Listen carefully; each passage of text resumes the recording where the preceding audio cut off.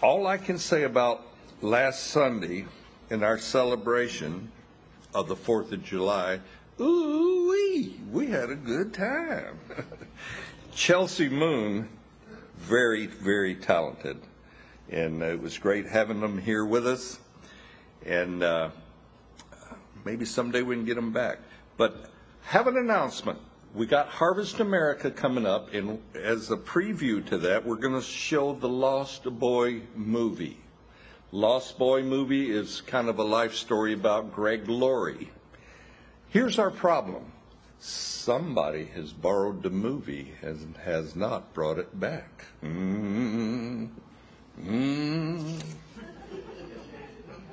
Don't make us go buy that movie again now. Come on. But we can.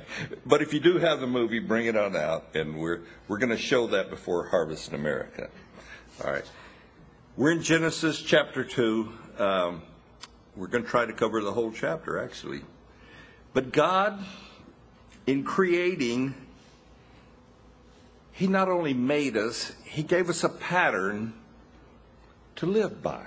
He gave us a pattern of rest. And every Sabbath day was to be a Sabbath rest.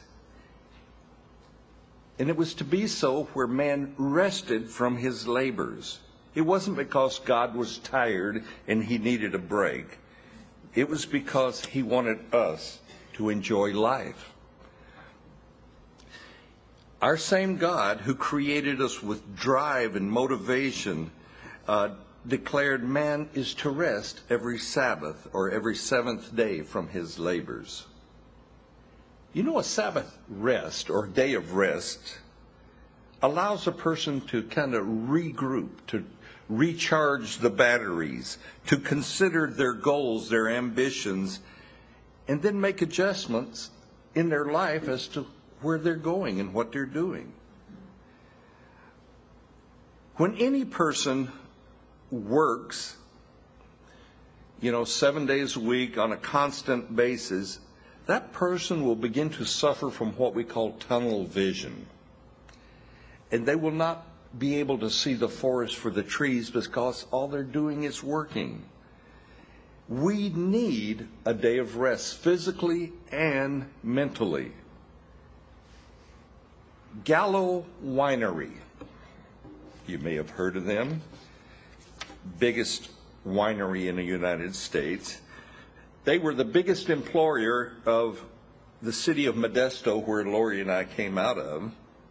And Modesto is a city about the size of Huntsville. Gallo had what they call golden handcuffs. They paid all of their employees better than anybody else in the area. They had better benefits, better perks all the way across the board.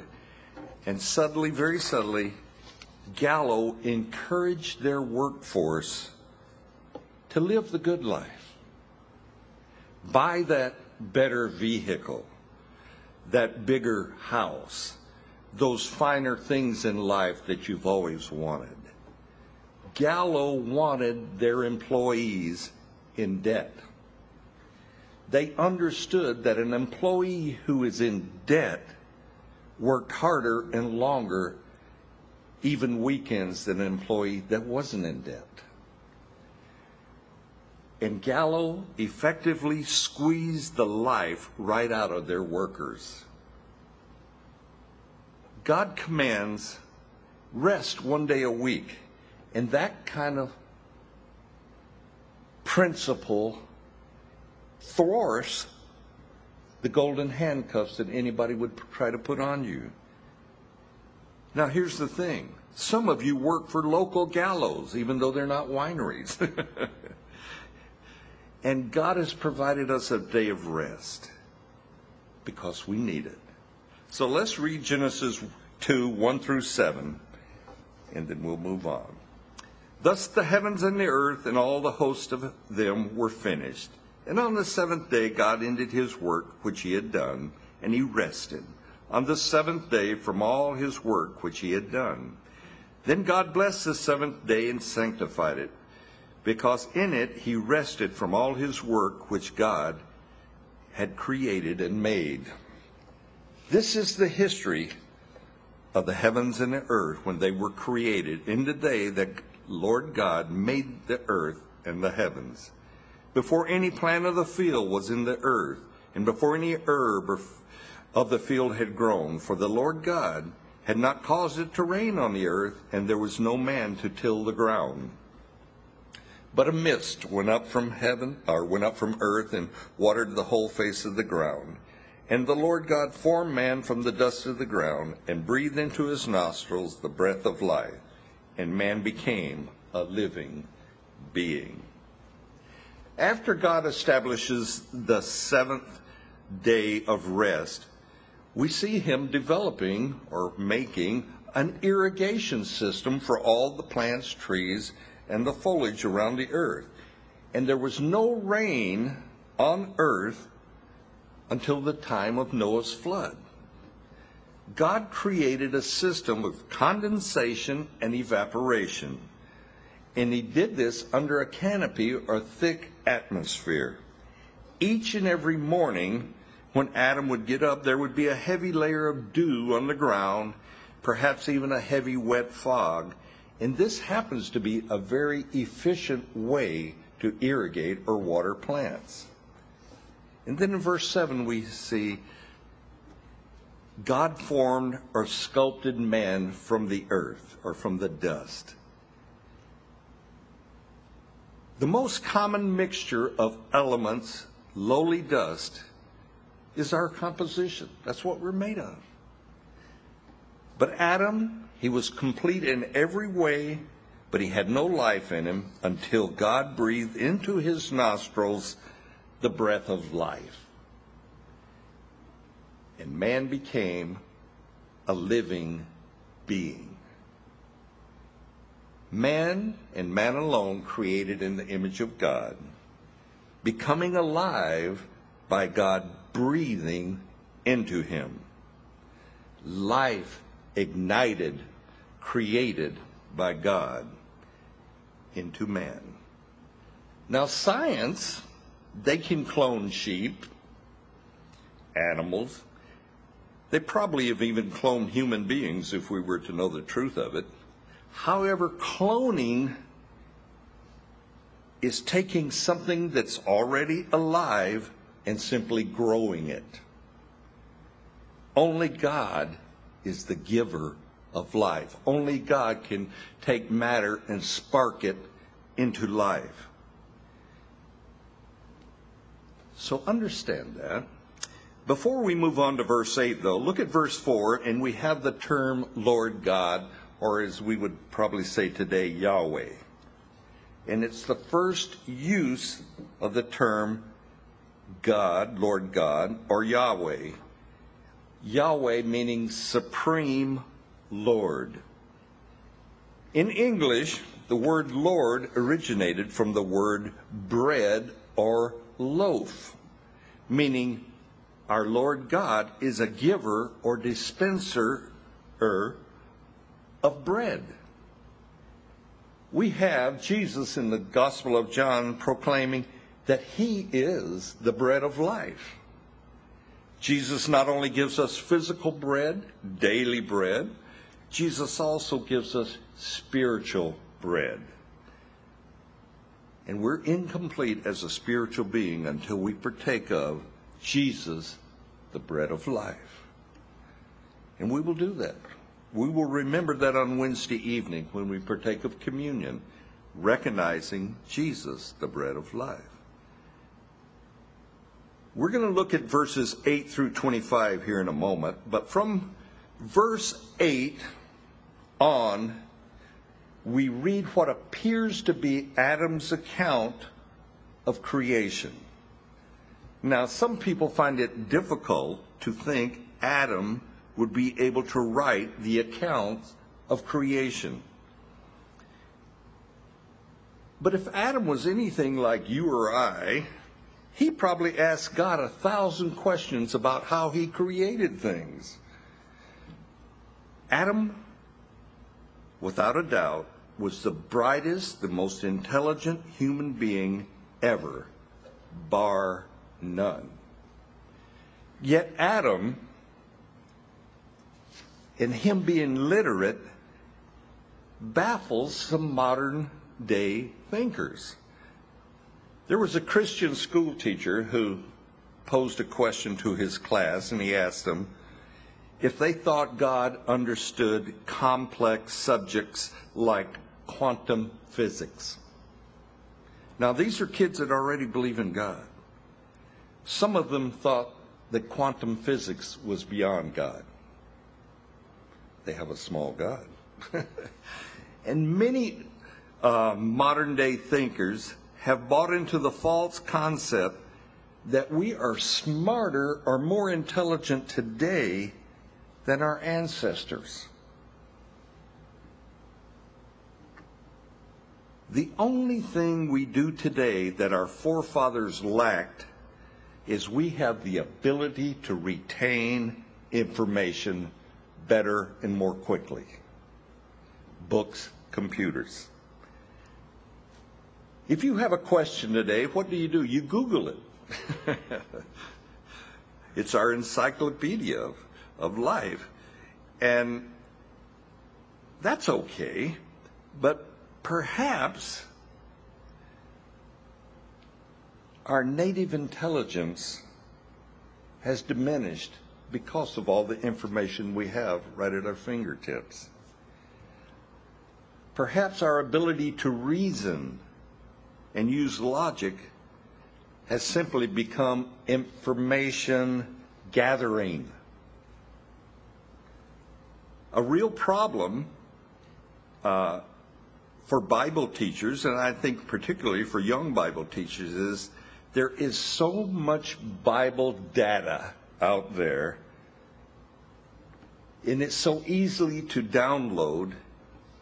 Some of the young pastors and Bible teachers, they merely regurgitate what they've gathered in. And they don't ask God, what do you want me to say to your people from this passage? They do not sometimes recognize God's word is alive. I have to admit, much of my study time is devoted to where does God want to take this passage? And some of you wonder, well, where did you take it? But anyway, as a Bible teacher, I want to be informing my listeners what God has in each and every passage for you. Again, his word is alive. So now let's read verses 8 through 25.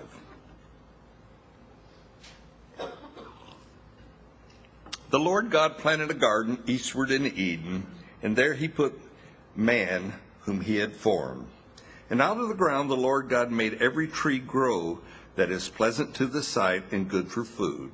The tree of life was also in the midst of the garden, and the tree of knowledge of good and evil. Now a river went out of Eden to water the garden, and from there it parted and became 4 riverheads. The name of the first is Pison. It is the one which skirts the whole land of Havilah, where there is gold. And the gold of that land is good, bdellium or whatever, and the onyx stones are there. The name of the second river is Gihon. It is the one which goes around the whole land of Cush. The name of the third river is Hiddekel. It is the one which goes towards the east of Assyria. The fourth river is the Euphrates. Then the Lord God took the man and put him in the garden of Eden to tend it and keep it.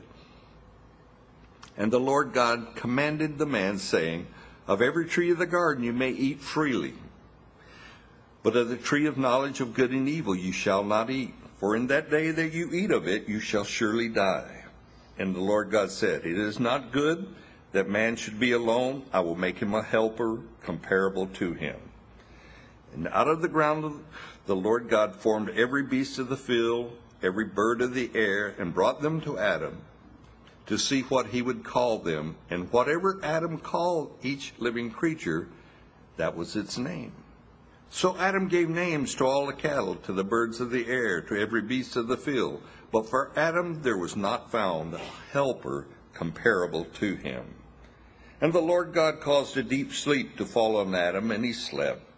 And he took one of his ribs and closed up the flesh in its place. And then the rib which God had taken from man he made into a woman, and he brought her to the man. And Adam said, "This is now bone of my bones and flesh of my flesh. She shall be called woman, because she was taken out of man. Therefore a man shall leave his father and mother and be joined to his wife, and they shall become one flesh. And they were both naked, the man and his wife, and were not ashamed." We have here God planting a garden. God creating a perfect environment, a perfect habitat for Adam and soon to be Eve. She's just probably a day or two away from creation. Verse 15 tells us Adam is to tend, take care of the garden. So the first man is granted the privilege of being a farmer. And if you're not a farmer, you should be. But anyway, I'm a farmer. There are two trees of significance here planted by God. Tree of life, which is now in heaven, Revelation 22:2, and the tree of knowledge, good and evil, or the temptation tree. This temptation tree happens to be the tree of testing, planted by God to give man the opportunity to choose good or evil. God has placed Adam in his perfect garden. So why the tree of knowledge? For Adam, for any man to be a man of free will, to be separate from the animal kingdom, choice and free will has to be available. God does not want our forced allegiance. He does not want required behavior from us. Here's what God wants. God wants us to choose to love him and align ourselves with him. That's his purpose. That's his causes. He wants us to choose to love him and align with him.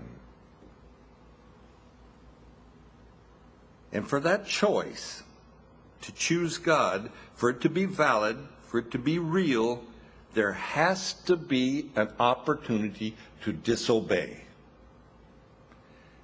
There has to be that opportunity to reject God's command. There has to be a forbidden for righteousness to shine. And history, the history of man proves how good we are at rebelling. Consider today, after Adam fell, after the fall of man, where man sinned, there was one prohibition. Today we have multitudes of temptations. We have varieties of how to sin that boggle the mind. Man has become, in his fallen nature, extremely creative in temptations. Advertising, commercials on TV, when you carefully examine them, many times it is simply a temptation to sin. The one that really got out front and open was what happens in Vegas stays in Vegas. Oh my. Yeah. How can you look at that one? But when you truly examine sin and why man sins, pleasure is almost always there. I'm going to tell you some facts here. A thief steals because he's a thief. Only occasionally does he steal out of need. Same thing with a liar. He lies because he is a liar. Adultery, same. And you get my point.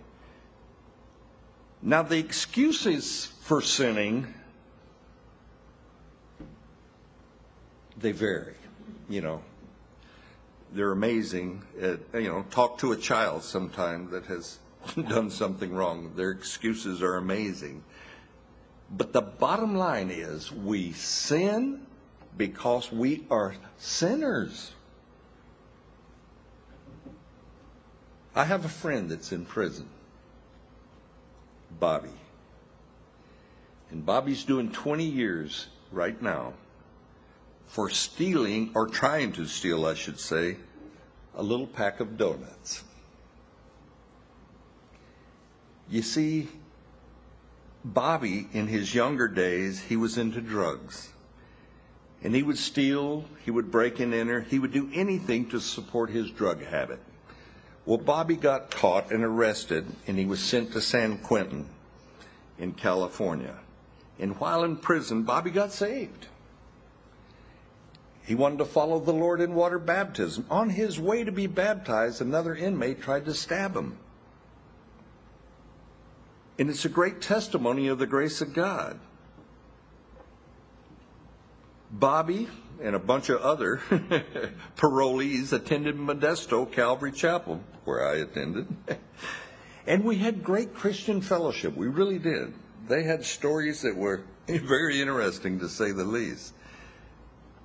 God restored Bobby, restored his marriage, allowed him to be a Christian husband and a father.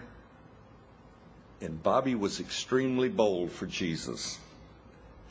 I have personally seen Bobby walk into a middle of a group of Hell's Angels and begin to tell them about Jesus. I watched him do it and I go, wow, Bobby, that's good. To make a long story short, however, Bobby got back into drugs. He was fired from the best job he had ever had. His wife divorced him. And as fate would have it, one day in a convenience store, Bobby tried to steal a little pack of donuts. He got caught. And because this was his third offense, Bobby went back to jail, and he's serving out 20 years. Still in prison today for stealing a pack of donuts. Here's the irony. When Bobby was arrested, he had money in his pockets. He was arrested for trying to steal a pack of donuts that he had money in his pocket that he could have bought. Why did Bobby steal? Because Bobby wanted to steal. The same thing with us. Why do we sin? Basically because we find pleasure in sin. Adam, he had one prohibition. He had one do not do. Do not eat of the tree of knowledge.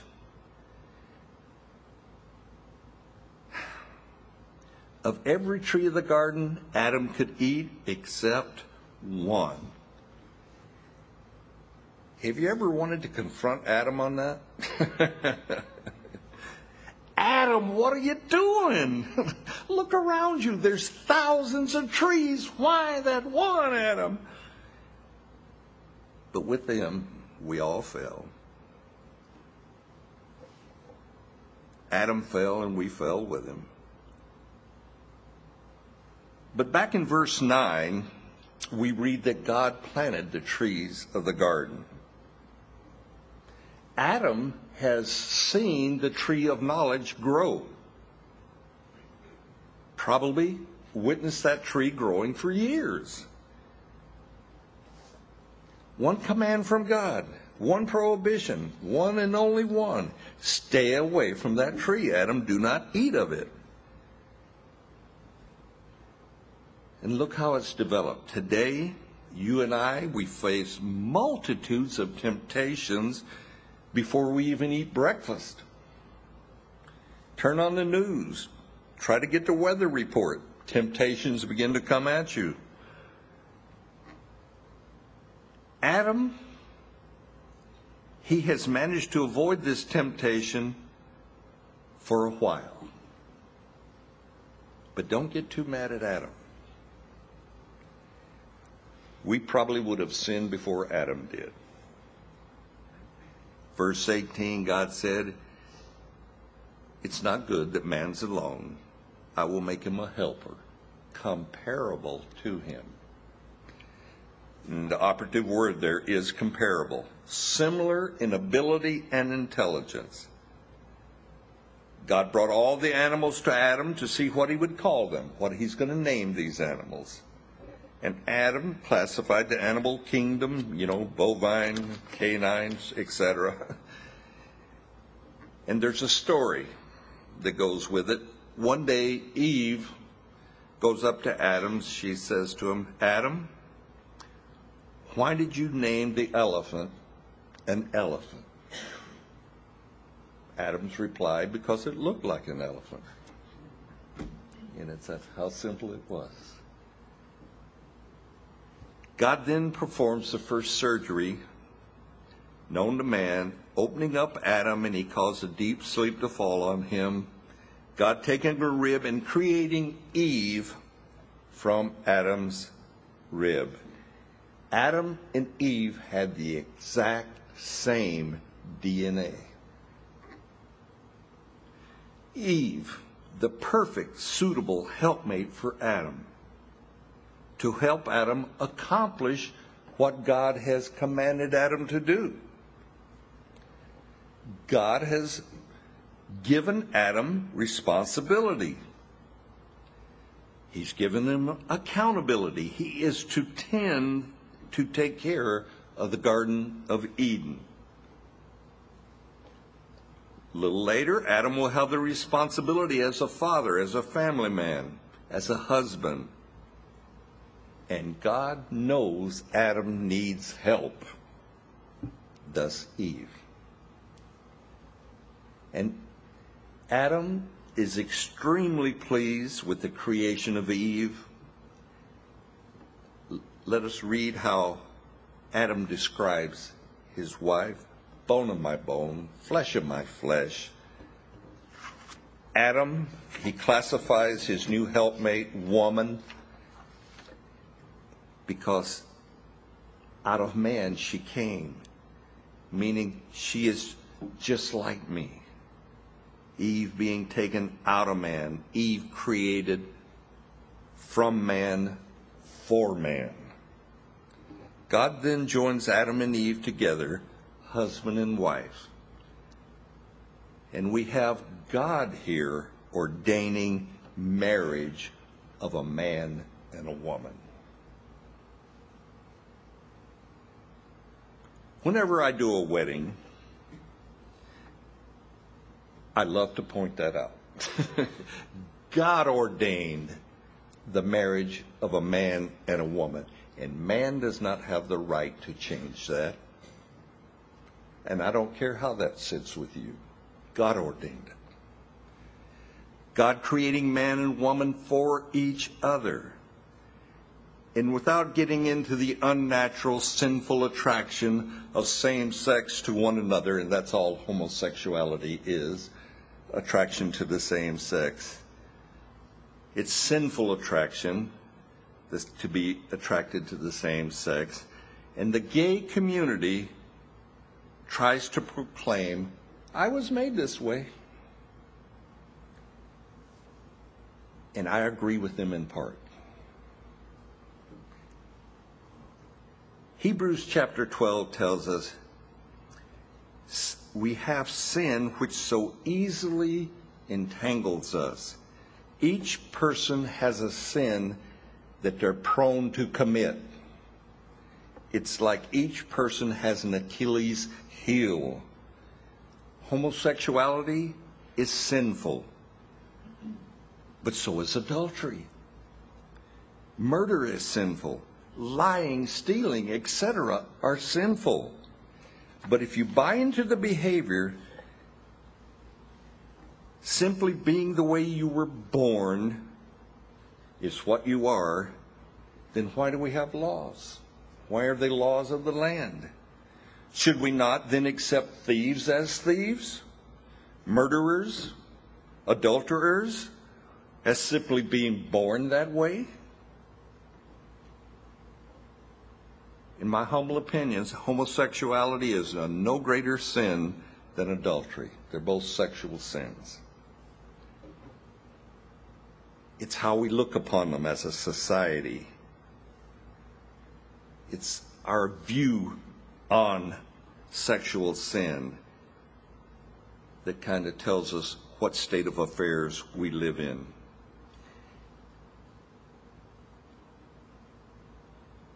When a society begins to accept homosexuality, it's a gauge, it's a barometer where God says, I'm getting close to being done with that society. And here's the bad thing, and I consider it a very serious, grievous thing in the church today. Homosexuality is more accepted in some Christian circles than other sexual sins like adultery. Some churches will hire a homosexual pastor that would never hire someone in adultery. Both happen to be an offense against God. The depravity of our society is all around us. And I say to you as a Christian believer, awaken to it. Both the sin of homosexuality and adultery are glamorized on TV. You can't hardly turn on TV without it being thrust right into your face. It is simply sinful man coming against God's order and plan. And that order and plan is one man, one woman, for life. That's his plan.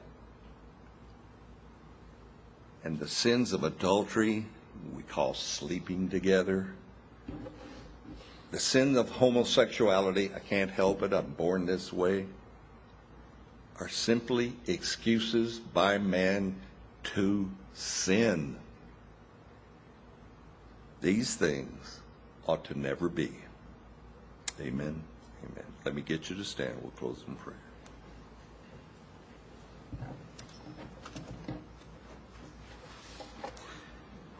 Father God, you tell us we're to be salt and light.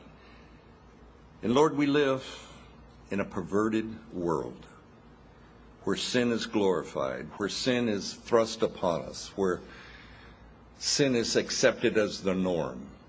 May it never be with us, your people. May we be that light shining in a dark place.